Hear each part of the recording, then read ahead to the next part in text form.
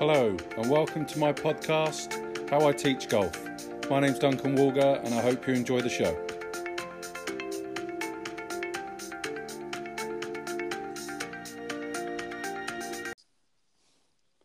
Hello everyone and welcome to another episode of How I Teach Golf. Really looking forward to catching up with this guy. A lot of changes in his journey, in his path over the last few years, from being out on tour to now being club professional at beautiful Ashburn Golf Club. So, Tom Davies. Tom, how are we, sir? Duncan, I'm very good indeed. How are you doing? Yeah, very well. Really good to have you on. I know we've been talking about getting you on for a little while now, so I'm really appreciate you finding some time in your diary to come on the show. No, it's fine. I mean, this is probably one of the first days off I've had in the last couple of months, so I really wanted to make sure that we kind of scheduled it in where I had a little bit of time. I didn't want to be pressured, with bookings either side. So yeah. Thanks for your patience. No problem at all. Tom, how did you get into the game of golf?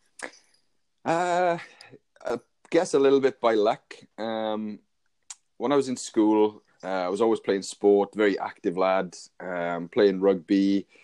Never played football as a kid. Where I come from, you don't really play football if you kind of play rugby, and that's about it. But we had a basketball team in school. I played for the school rugby team, my town's rugby team. Played a little bit of county rugby, I think, back in the day as well, as a kid. But always active, always knocking around with a good group of lads around where I lived in South Wales. And one Christmas, a bunch of them got a membership with the golf. Yeah, so a bunch of the guys joined the golf club for as a Christmas present, like I said. And it wasn't really until the summer that they started playing golf, and it came to the summer holidays. Normally we'd be out playing rugby, doing all sorts of things out on the bikes, and they were just nowhere to be seen. And I was like, what the hell are these boys doing? From 8 a.m. until 6 p.m. After chatting with them, they're like, we're playing golf, and we're playing 2 rounds a day. And I was like, here we go. I'm going to have to try golf here. So they kind of encouraged me to start playing. There was a couple of quite big kind of playing fields behind where we lived. They were taking me up there. I was hitting a few balls there, and it was, seemed to be going okay. And I was joined the golf club for my 14th birthday in August. And it all started from there. Really, completely fell in love with the game. Couldn't stop thinking about it. It even came to the point where, I stopped playing. Was playing golf on a Sunday afternoon and Sunday morning rather than going to play rugby. So, just completely took over my life. It was great. And what about the other guys? How many of you in a group was there? Was there 2 or 3, or was there like 6 or 7? Well, the lads who lived around me, there was probably maybe 4 or 5 of us. And I think 3 of them joined the golf club.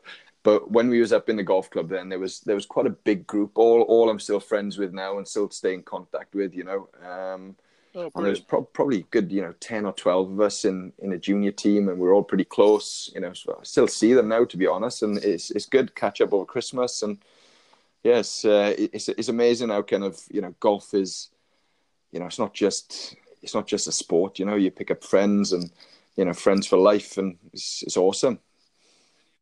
Any of them turn pro as well, or no? They all say, when I see them, they're all like, I should have stuck at it, and I could have been on tour, and all right, whatever. But they're all good golfers, to be fair. I think probably the highest handicapper is about 8, and he's probably the most talented out of all, maybe even all of us, including me. But he barely plays now, and he's out on the lash all the time, and he's a hell of a boy, to be fair. He's the most talented, but the least disciplined. Sometimes goes exactly, but he's had a bloody great time over the last 10 years, I tell you. So, did you play any county golf, or did you just go from being an amateur straight into the professional ranks, or did you do a bit in between? What was your path? No, I didn't really play any county. Well, I played in a few county competitions and a few tournaments, but I didn't really represent the county. I think because I started so late, it just took me so long to get down to a decent standard. I kind of missed all of junior golf, if you like. I think when I was 16, you know, I was still off maybe 8 or 9. So, you know, it's not great. You know, when you know, the lads back then, I'm trying to think, you know, they would have been off scratch +1, you know, the boys in the team. So I had absolutely no chance of competing with them, really. They were so much better than me. And it wasn't really until I turned pro, started the PGA training off 4 handicap. And I really started to develop my game quite well after that, really. And to be honest with you, I still had no ambitions of really playing full time. But after a couple of years, I did become, I wouldn't say good, and especially having worked on tour, I definitely wouldn't call myself good. I thought I was pretty good, but you know, I was kind of a late developer, if you like. And I did start earning a few quid, you know, playing in tournaments, picking up a few checks, you know, in pro-ams. And you know, there was a mini tour around where I live called the Dragon Tour back in the day. It turned into the Celtic Pro Tour, done quite well on there. I remember having a bit of a battle with Stuart Manley in one of the tournaments there, which was quite good. But yeah, playing career really wasn't, never really took off. So were you doing anything before PGA, or did you, because you mentioned you were 15 or 16, and you're off about 8 or 9. So how did you get down to 4? Did you work at a golf club, or did you have another career? I left school when I was 15. My birthday, like I said earlier, is in August. So, you know, I literally finished all of my exams when I was 15, left school, no intentions of going back. To be honest with you, I'm not that much of an academic. I don't really like doing assignments. I don't like the whole, you know, education side of things, especially in a classroom kind of thing. But, left. Much more hands-on. Very much more hands-on, yeah. So I really didn't know what to do. And my dad was working in an engineering company. He got me an engineering apprenticeship, which I started. I had no idea what engineering was. Literally, like, no idea. You know, if it was this day and age, I probably would have, day one, I would have had to Google it kind of thing when I'm in the classroom, doing my first class kind of thing, you know. But I done the apprenticeship pretty much. And then, you know, it came to the point where I was, you know, good enough, or had a good enough handicap to even consider having a career in golf. I still loved golf. I still played literally every minute I wasn't working. And yeah, I decided to quit my apprenticeship and become a golf pro, which, strangely enough, what my dad wasn't a fan of.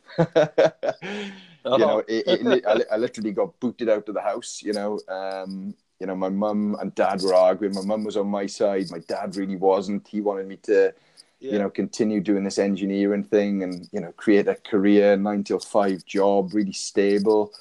And I was just having none of it. I'm quite stubborn, or at least people tell me I'm stubborn anyway. And so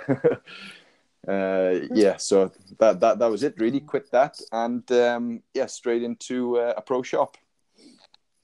So what type of engineering were you doing? Mechanical engineering. So I was doing my apprenticeship. I was pretty much on the machines, on milling machines, on the lathes. There was all sorts of other machines which I can't even remember either. But that must have come in really handy later on, with which we get into, with regards to being hands-on and being able to basically fix things or mill things or change things around by putting them on a machine. Sorry for my really amateurish 36 handicap. No. But you know, it has come in very, very handy, because, you know, when you're looking at some of the equipment these days, you know, and let's say you look at a Cobra driver and it's got, you know, a CNC milled face, or, you know, you look at a Vokey wedge and it's got a milled face. You know, I'm looking at those faces and I'm thinking, you know, what tools have they used on the milling machine, you know, to create those, rather than kind of, you know, what does a milled face mean? You know, in my mind, I can literally see that, you know, that piece of metal on the machine kind of being manufactured. So Wow. it's definitely, come in very, very handy, and it's been a complete, it's all been by chance really, and I've been quite lucky. And then, so you've quit your engineering and you've gone into the pro shop. Was it a pretty smooth ride getting your PGA exams out the way, as it were? Yeah, I would say. I'm definitely not daft. But when it comes to kind of like assignments and stuff, I just leave everything until like last minute. Don't really put as much effort into things as I should have. And I think if I could turn back the clocks now, I definitely would have put more effort into my PGA training. I think I came out with a merit overall. Okay. But it was literally kind of, driving up to the Belfry on the last day that my assignments were due in, to hand them in, up all night the night before, and I'm doing the exams. I'm looking at the rule book the night before my rules exam. I'm not kidding you, right?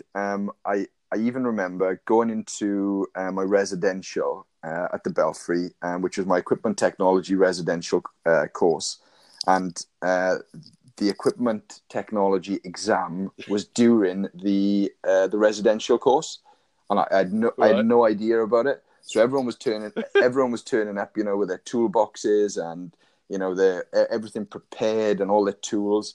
And I'm like, bloody hell, boys, what are you doing here? You're a bit keen. And they were like, oh, we've got an exam today, and I'm like, oh, great, fantastic. Can I borrow your screwdriver? Yeah, so I'm not saying the PGA training was easy, but I got through it okay.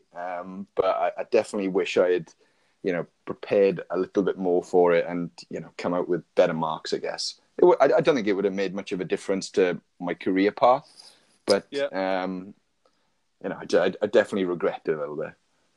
Okay. And then, so you did your PGA training, and then what did you do after that?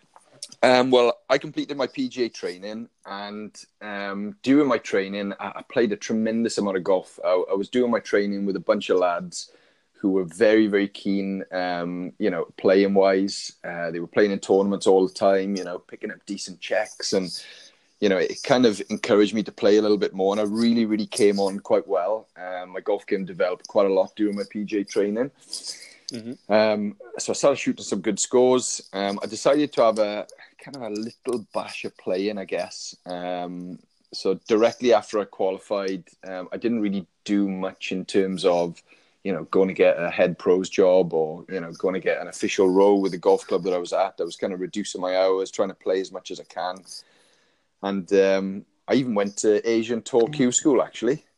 Okay. Yeah, I went there. I think I got through...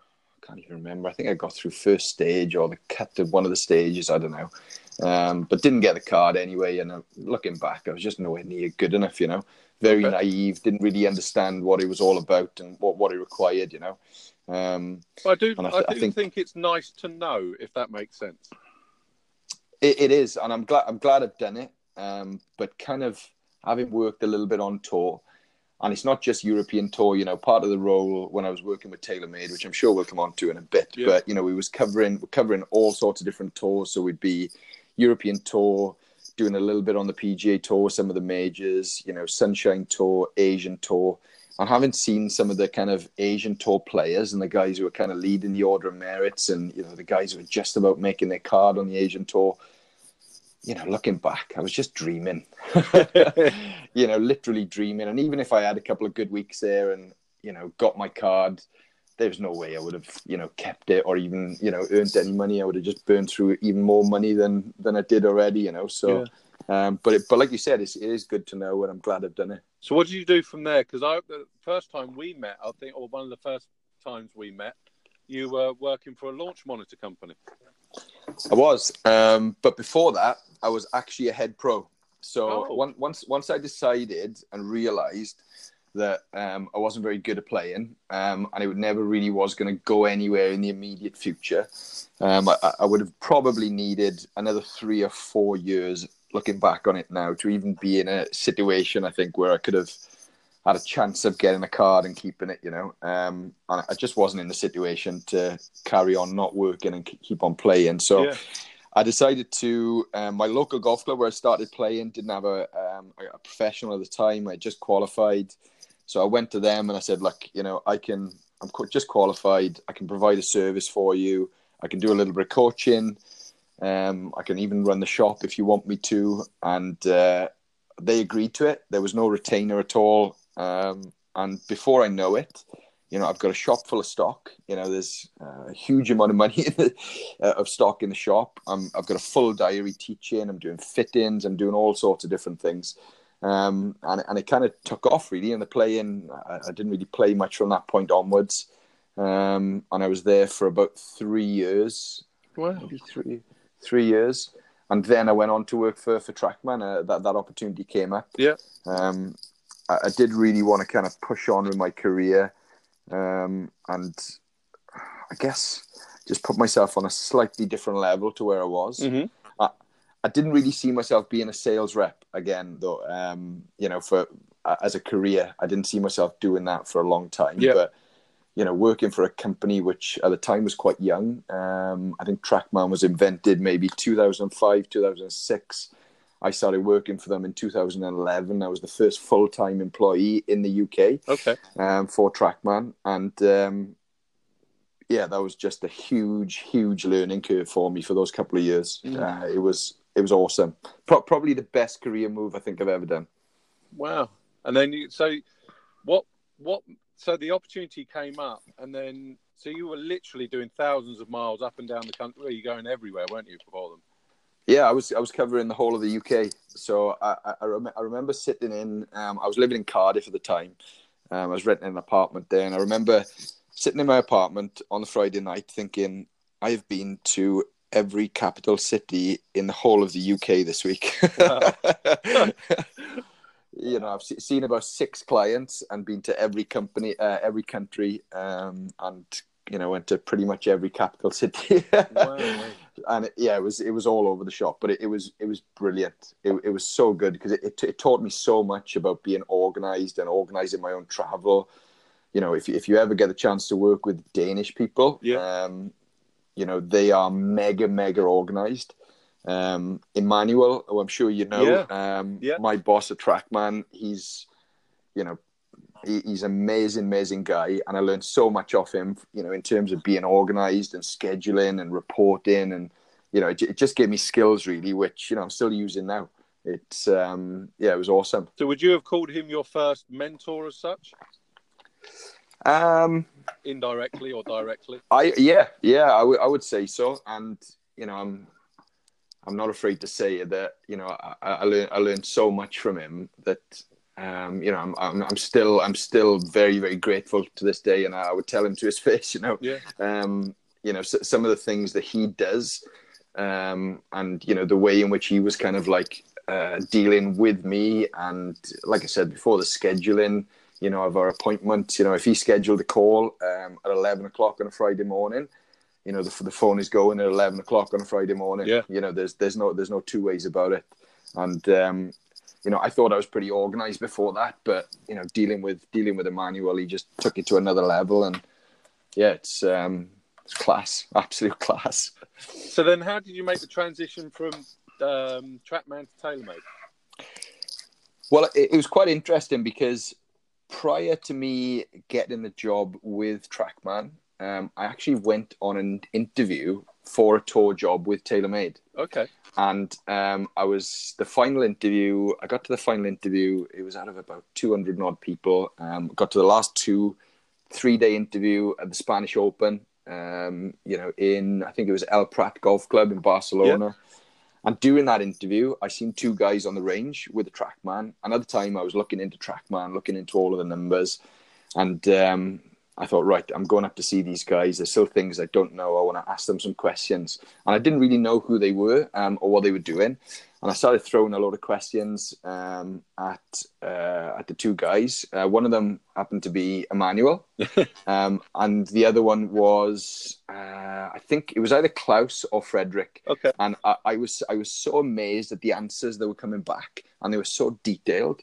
We were probably there for the best part of an hour just chatting.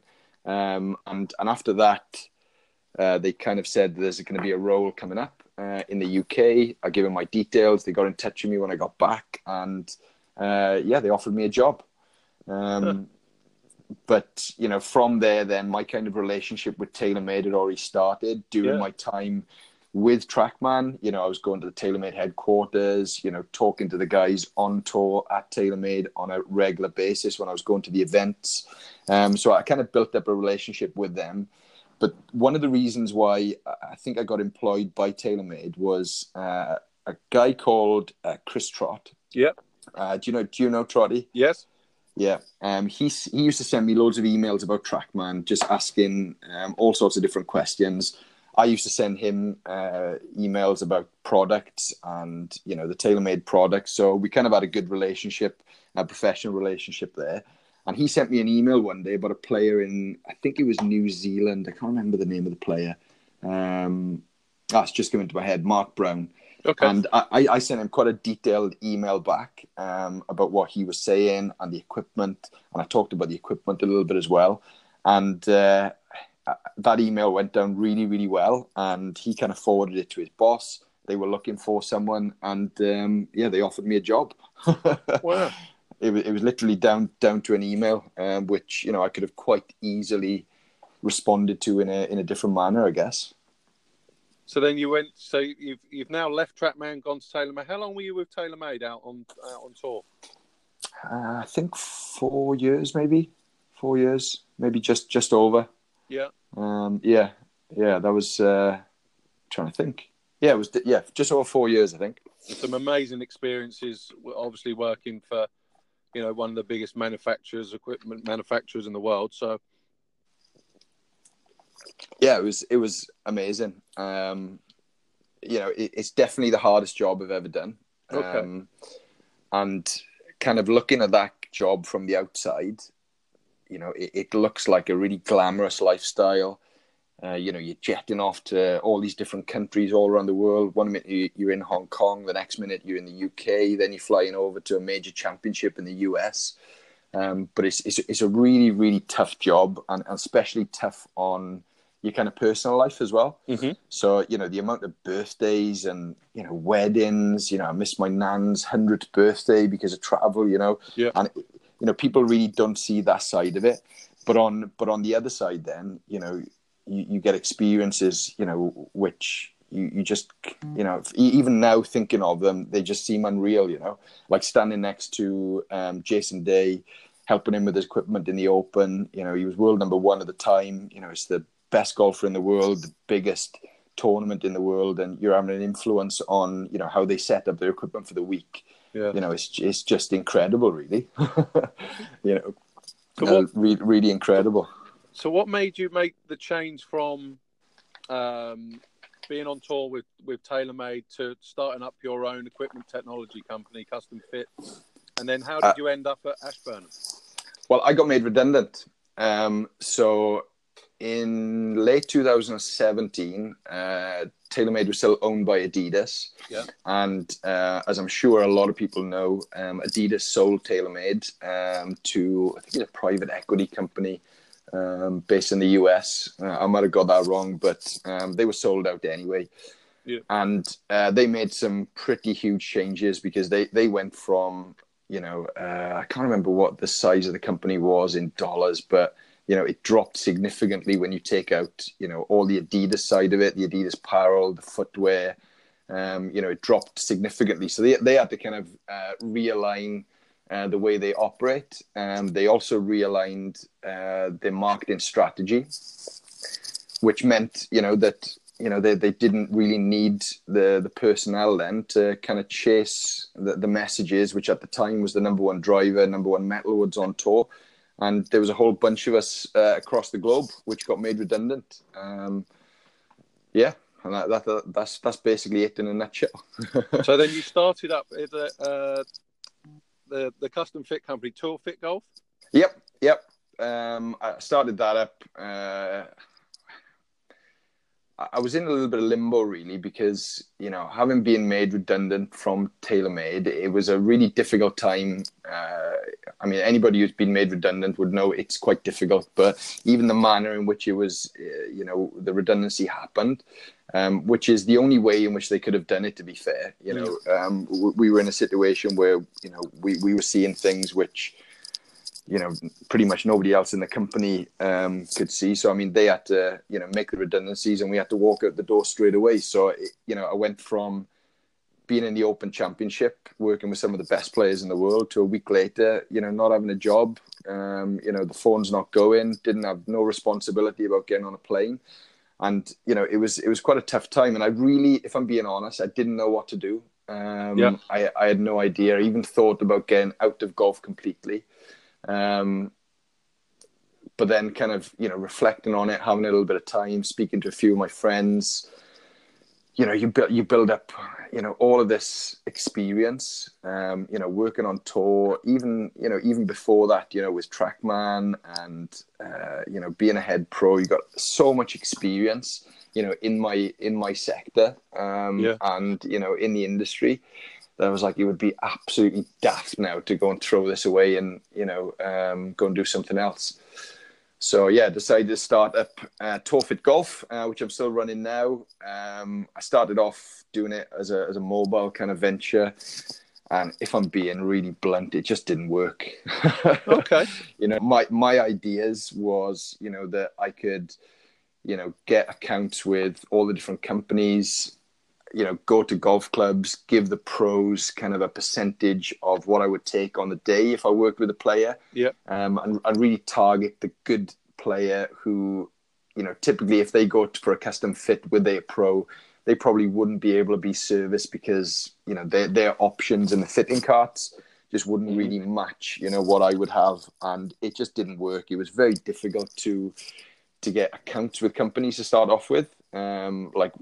So difficult because I didn't have a premises. They were very reluctant to give me accounts. So for me to kind of prepare for a fit-in, it would, I'd have to, if I had a fit-in on a Wednesday, I'd have to go and collect all the equipment from one of my pals on a Tuesday, or even two different guys, and then drop it off on a Thursday. So like one fit-in ended up taking 3 days. So it was never ever going to work. So kind of was, even from early on, I was on the lookout for a premises. In Cardiff and Swansea, the premises are not that expensive. But, when you've not really got a solid client base, it's difficult to, justify paying, 25,000 pound a year, for a unit which you don't know if it's going to be used, So the job at Ashburnham came up. As I'm sure you know, it's an amazing golf course. They're building a studio as we speak right now. Awesome. So I was like, this just couldn't be more perfect. It's 6 miles from my house. They get a tremendous amount of visitors there. It's a great golf course. So if I need to get on the golf course, with players, the golf course is amazing. And they would really enjoy that. Good testing conditions. So it all kind of fell into place, really. And here I am now, the head pro at Ashburnham Golf Club. I'm still running TourFit Golf. That's what I'm going to kind of, do all my marketing through. And yeah, finally kind of settled down, Dunk. Which, I mean, it's like you said, it's been great to hear how, not by chance, I don't think the meeting, whether it was Emmanuel, Claude, or Frederick at El Prat was by chance. You were there for another reason, and you're curious, and so you went and found out about that, and then did a really good job at TrackMan, and that led you on to getting a really good post and doing a really good job at TaylorMade.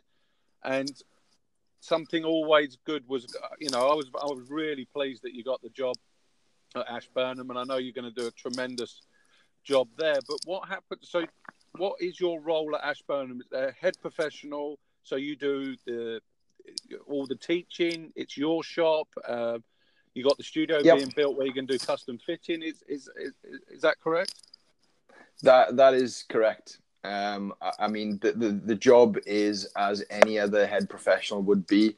You're responsible for the coaching, for fitting, for providing, really good options for people when they come in the shop, presenting the shop in a way which, reflects the standard of the golf course as well.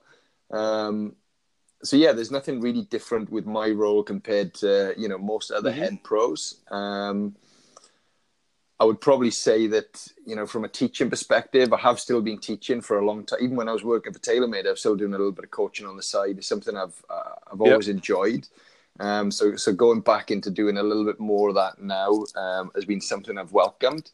But I'm telling you, when this studio is built and you know, my diary is open, I think, you know, the amount of teaching compared to fitting that I'm going to be doing it's going to be, it's not going to be, I'm not going to be doing much teaching compared to fitting anyway, which actually opens up a really good opportunity for my assistant, you know.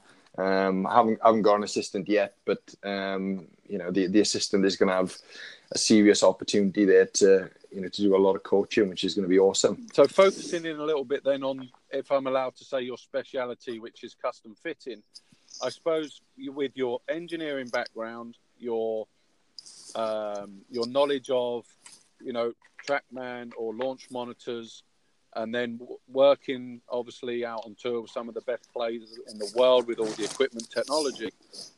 What happens if someone what happens in if someone comes to book a fitting with yourself? How do they go about? What happens in the first 5-10 minutes, or do you send out like a questionnaire beforehand? What kind of happens, Tom? Well, I've got an online booking system. So someone books in. I mean, they would get in touch with me first, I guess, via email, Facebook, Twitter, Instagram, you name it. You know, you get message from left, right, and center these days, and it's actually quite difficult to keep up with. But I've got an online booking system. I push everyone towards that booking system. The same system as what you booked on, Dunk, which I think is quite good. That was on Calendly, right? Is that what it's called? That's it. Yeah. I find it very easy and straightforward. I literally control all of my diary through that now. So if it's a meeting with a rep, if there's a call with someone, you know, I just book it all on that. It depends whether I've seen the player before, whether I know the player. If I don't know the player, you know, I'd probably book in a little bit more time, sit down, have a coffee, have a chat beforehand. And I guess the start of the session is very similar to the start of a session when you're coaching. You know, you want to know as much about that player as possible, know as much about their history of playing the game, know as much, you know, about their coaching history as well. You know, are they having lessons? Are they not having lessons? You know, what are they struggling with? Why are they there? You know, very similar to what you would do from a coaching perspective. And so then, let's say they're coming in for a set of irons. Do you insist, or do you ask them to bring their original set, or? Yeah, I would always ask them to bring their original set, because for me, what I like to do is I like to kind of measure, maybe not the whole set. I mean, it depends on the player. Sometimes I will literally spec the whole set and just see where we're at. Because sometimes, you know, you can be in a situation with a player where perhaps they're not hitting their irons very good, but they're hitting, you know, perhaps, let's say, a hybrid really good, or they love their wedge, or they love this certain club. And if you're measuring the whole bag, you know, it kind of gives you little clues on what they respond quite well to, what they don't respond well to. So it does depend. Sometimes I'll be quite comprehensive in speccing the whole bag. In the back of the shop, I've set up like an open style workshop, which is really, really nice. I've got, you know, CPM machines, I've got rulers, I've got loft and line machine for woods. I've pretty much set it up exactly the way we had the kind of tour workshop in TaylorMade. So I mean, it really gets my juices flowing, to be honest. And I really enjoy it. But I would definitely, you know, ask players to come along with their set, spec their set, and just, you know, try and dig into really why that set is not performing, and try and establish if I can help them. Really. And then, do you have a process, or, you know, go into the process a little bit of, let's just say you're getting into the irons and you've benchmarked their 9, 7 iron and 5 iron. How do you go about picking product for that player? So what are you looking at? Initially, I don't really think about the product too much. What I kind of try and do is I would very much start the session looking at it from a coaching perspective. So I'd be looking at their delivery numbers on TrackMan. I'd be kind of having a rough look at their swing as well. Yeah. You know, I've done a lot of coaching, you know, PGA Pro, you know, so it's, you know, I can look at things from a coaching perspective, and, you know, you can tell sometimes if somebody is, you know, they need a lesson rather than need a fit in. Yep. And I just try and establish really whether a set of clubs can actually help that player. A lot of the time, you know, they can. Sometimes they can't, and I like being very honest with people, and just telling them straight.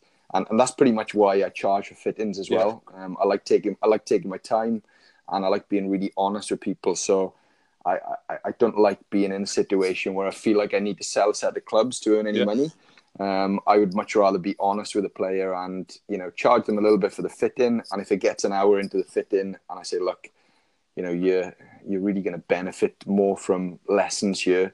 You know, your path is 9 degrees to the left, as an example, and you're trying to hit a draw by buying a set of irons. It's just not going to work. So I just try and establish really whether I can help the player, see what their delivery pattern is, and then just try and piece it all together. You know, try and find out little clues of what they respond well to. I actually had a fit-in yesterday with a local junior Welsh international, and we kind of established that he doesn't really respond well to heavy shafts. Anything over 110 grams starts to feel really heavy. You know, he tends to drop it kind of underplane a little bit more. His path tends to go a little bit more from in to out on TrackMan when he goes heavier. So, you know, we just started to kind of piece together things, get an idea of what works. And once I'm in that situation and I know, you know, right, this guy kind of responds well when he looks down at a club, you know, which has got quite a thin top line, as an example. Or they like looking down something which is offset. They're going to need the offset, you know, to help them, you know, just square up the spin axis a little bit. They respond well to a shaft in this kind of weight range.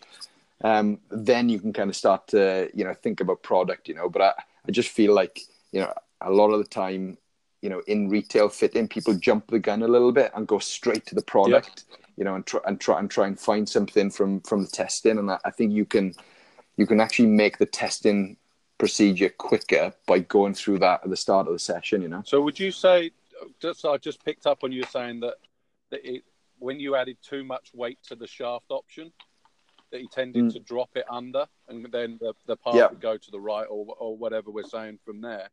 Do you find that as common? So if someone's shaft is too heavy for them, that tends to be what happens, or is that was it just purely with this person, as it were? I think everyone is different. Everyone is definitely different. I have seen that happening quite a few times, and I've seen that happening quite a lot with kind of some taller people as well. So if you think about it, right, when people get fitted and they get fitted into clubs which are longer, it typically kind of knocks the swing weight up a little bit. And if they're not getting built with the swing weight in mind, you know, you could probably swing weight let's say a 6 iron, and a guy who's half an inch, 3/4 of an inch, or an inch over, you know, that swing weight can be fairly heavy depending on what shaft he's using. So I was working with a guy up in North Wales, actually, at Harlech Golf Club. I don't know if you know Gareth there, who's the head pro. I've only heard of the golf course as well, because Lawrence Farmer, my first boss at Moore Park, that was Lawrence's favourite. Oh, really? It's a hell of a golf course, and they've got a hell of a facility there. And Gareth's a good friend of mine, and you know, he was very kind enough to let me use their facilities over the last year, and I'm extremely grateful to him. But I was working with a player there who was playing clubs an inch over standard, hated feeling kind of flex in the shaft, and hated feeling it heavy. But the way in which he was always getting fitted was, you know, an inch over length, and to get the feeling of the weight down, or the swing weight down, they would always go into a light shaft, which then started to flex a little bit more, if that makes sense. So he was always in a bit of a predicament just around his length. So what I suggested to him is, let's go into something a little bit heavier, and kind of counterbalance the club.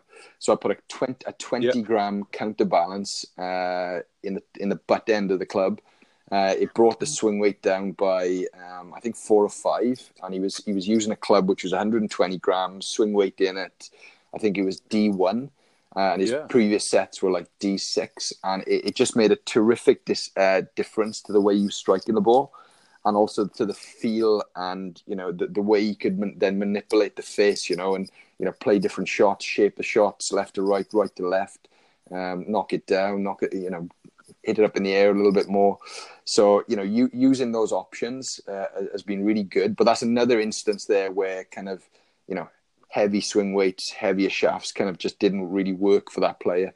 I think anybody who struggles, let's just say, dropping the club on the inside a little bit too much or getting stuck, so to speak, testing something which is a little bit lighter in the head might not be a bad option, but it's not going to work for everyone. I think you've got to be. So you definitely don't see any commonalities when you're fitting. There's nothing that you've seen as a pretty regular occurrence. No, not really. I've seen that happen. I've seen that happen quite a few times, but probably not enough for me to say, oh, that always happens. No, absolutely. You've just got to be so open-minded when you're fitting golf clubs, and not be afraid to kind of push the limits, push the boundaries on the way a club is built, and the setup of the club. I think. Just being open-minded is a really good way to approach a fitting. Yeah, and I think that's really, really key. The same as you said earlier, it's the same within coaching. Yeah, absolutely. There's not one drill that is always going to fix a slice. Yeah, you got it. It's the same, I'm sure, with custom fitting. It doesn't matter how you fix it; it's not going to do it for everybody. So yeah, exactly. And like I said, it's pushing the limits and even going beyond the limits to kind of find out what the limit is, it's And then what would you do with regards to, so you get someone hitting balls, you give them a first option. Do you normally go at the lighter end of shafts and then weight it up, or do you go in the middle and then are you asking questions off of that? Which way do you go? It depends. Yeah, it really depends. It depends on some of the other sets as well. So I mean, if you're looking at someone who's using, let's just say, a Nippon 950 or an 850, which is a fairly light steel shaft, and they're using dynamic gold in their wedges, which would be way heavier. Mm-hmm. If there was a pattern there where they were really good with their wedges, not so good with their irons, then I would definitely go heavier. So it's one of those ones where I would say it depends, but I wouldn't be afraid to try both sides of it either. Okay. And I think that's important, to try both sides just to find out kind of, where that player, where the sweet spot is really, what that player responds well to. Yeah, no, absolutely. And then do you then, so when in the process, are you going, let's go shaft first, and then you do length, lie, loft? Which way round does it go? Probably length first. Yeah. I'll make sure that when the player's testing something, he's testing it in the right length. Then I would say once you've established the length, I don't think it's very difficult to get the length for a player, to be honest. Mm-hmm. But once you've got that length, I think the most important thing then is weight and trying to establish the weight of the shaft. It's I think it's more important than flex. It's more important than torque. It's more important than the shaft profile. I think establishing the correct weight for a player is absolutely crucial. And I don't know how many other fitters you've had on you before, whether they would say the same thing or not. But from my perspective, I think once you find the weight of the shaft, the rest of the process is a lot easier. And then what? So you do length, weight, and then are you into lies or? Yeah, I mean, when you're trying to, you would always try and get a player testing something, where the lie is pretty close to what they need anyway. So I mean, doing the lie angle last is probably not a good option. So I guess to a degree, you're probably trying to do quite a few things at the same time. Yeah, that's fair comment. Making sure that what they're testing looks half decent, so they're not sitting there, or hitting something where the toe is, 4 degrees up in the air, and you're just not getting any feedback then from the shaft, So as long as the lie is there or thereabouts, and you can get the shaft done, get the head choice done, but the whole process is not rigid either. It would change from player to player. Some players, as an example, are quite, especially good players, they're quite strict on the type of shaft they use. So your only options then are, using the head to change the variables. Other players, the other way around, where they might look like the look of a certain profile head, whether it's a blade head or whether it's a cavity back or something which is a bit more offset, and that can govern the way that you kind of go through the session, I guess, where you're trying to use the shaft then to change some of the numbers or change the feel and change the performance. So I don't really use a blueprint, so to speak. I would kind of vary it depending on the player. Yeah. But I think the biggest thing which I could offer as advice to any club fitters, or even any coaches, if they're looking to maybe throw a few different options at some of their clients, is weight makes a big difference in the shaft, in the performance. It's really interesting that one of the things you just said there was that dependent on the person you've got in front of them will almost dictate the way that you perform the fitting. Yeah. Some guys, I'm sure you go into real depth on flex, weight, profiles and bits and pieces because that's what they like. And then some guys just want to get in there and get it done and get out of there. Yeah, exactly. I mean, I've got a guy, right? One of my clients, that I think he's a 4 handicapper, and he is completely and utterly obsessed by shafts. And honestly, right, and it's absolutely no good for him whatsoever. Yeah. Because he's buying shafts all the time from eBay, and they're not just shafts which are very similar weight, in a very similar flex.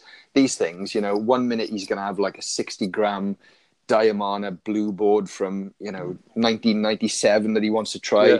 Then he's ordering a 500 quid TPT shaft that he wants to try, which is a 70-gram shaft, and he's just all over the shop, and it's just But he won't change the head. He loves the head. He's got like an old Callaway FT3 driver, loves it, and he's just looking to change the shaft to change the performance. And I just say to him all the time, you're just wasting your time. Literally wasting your time. It's not difficult to fit a driver, but you are making it very difficult. Wow. So then, so obviously you do irons, wedges. So if do you do the fitting for wedges indoors or outdoors? Outdoors, definitely. Yeah. I mean, there is an element of wedge fitting you can do indoors, I guess. Yeah. When it comes to just gapping, perhaps. But yeah, outdoors, 100%. And a wedge fitting takes a couple of hours at least. Yeah. When you're looking at a player who's using maybe 3 or 4 different wedges, they're using from different situations, from bunkers, chipping, pitching, full shots.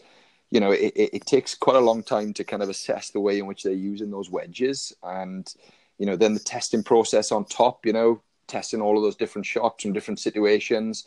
I actually really, really like fitting wedges. Yeah. It's something which I enjoy a lot. I done a fitting the other day for another Welsh international that came down, and we spent probably 3 hours, fitting his wedges. You order them up. We done a bit of grinding on the wedges, and they're spot on. Do you do your own grinds? Is that where you find your engineering and working? For working for TaylorMade, that comes into use? Yeah, absolutely.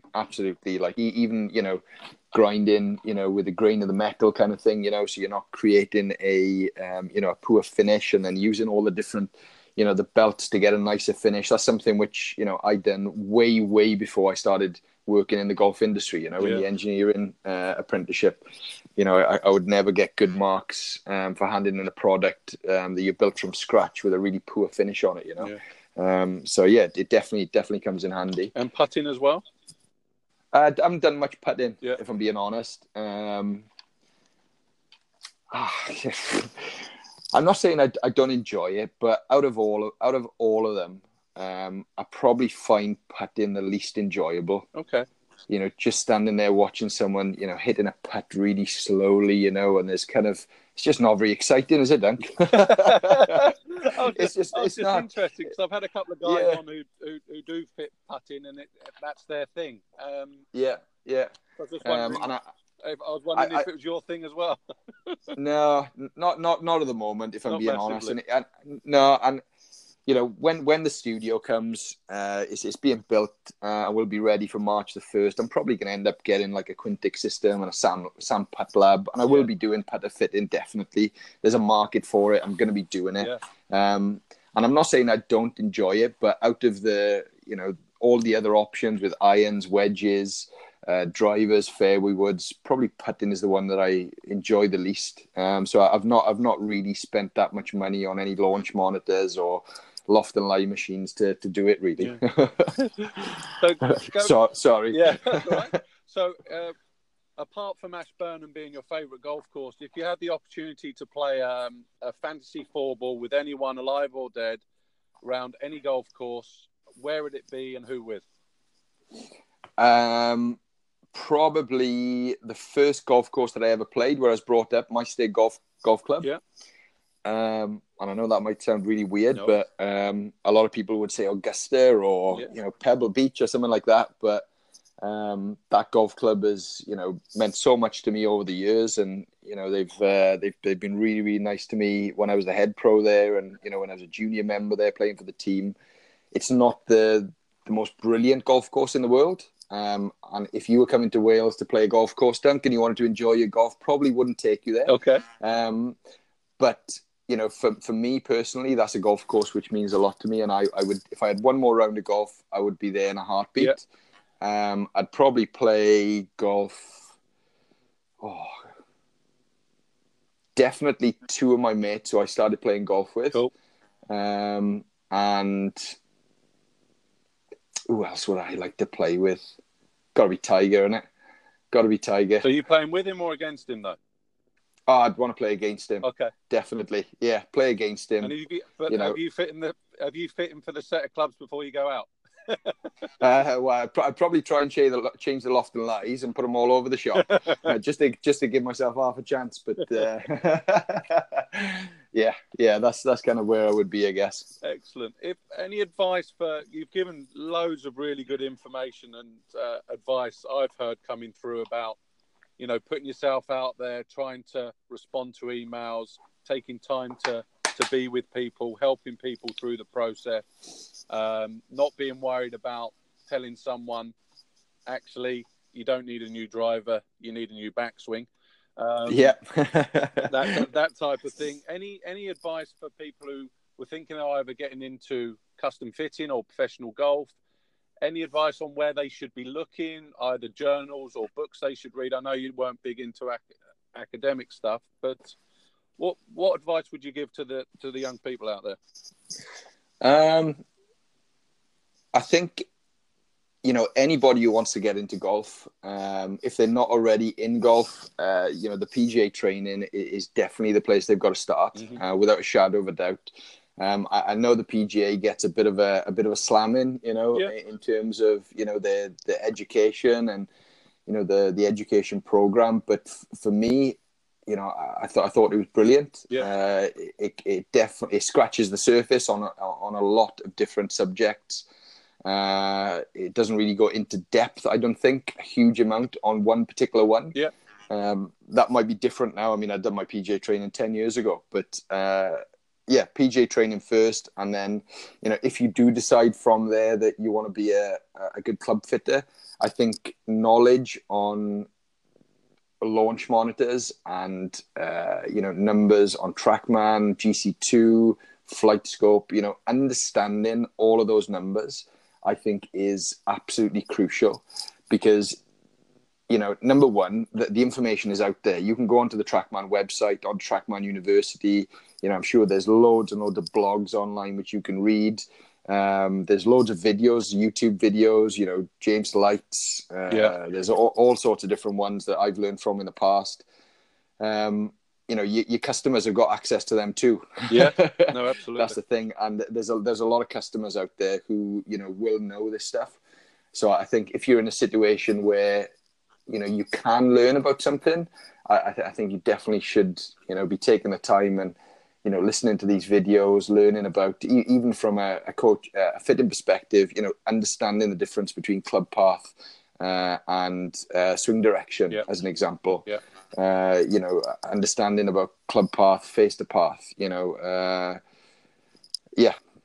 just really understanding those numbers and then doing as much research as you possibly can on product knowledge. And when you've got a little bit of a background in coaching, doing the PGA training, you understand TrackMan numbers, GC2 numbers, you know, you understand ball flight laws and you understand the product.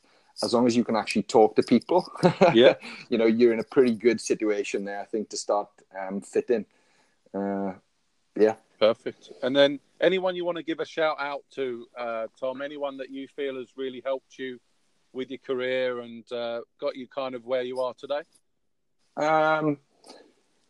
Like I said already, Emmanuel had a big influence on my career, I would say. Frederick Tuxon from TrackMan.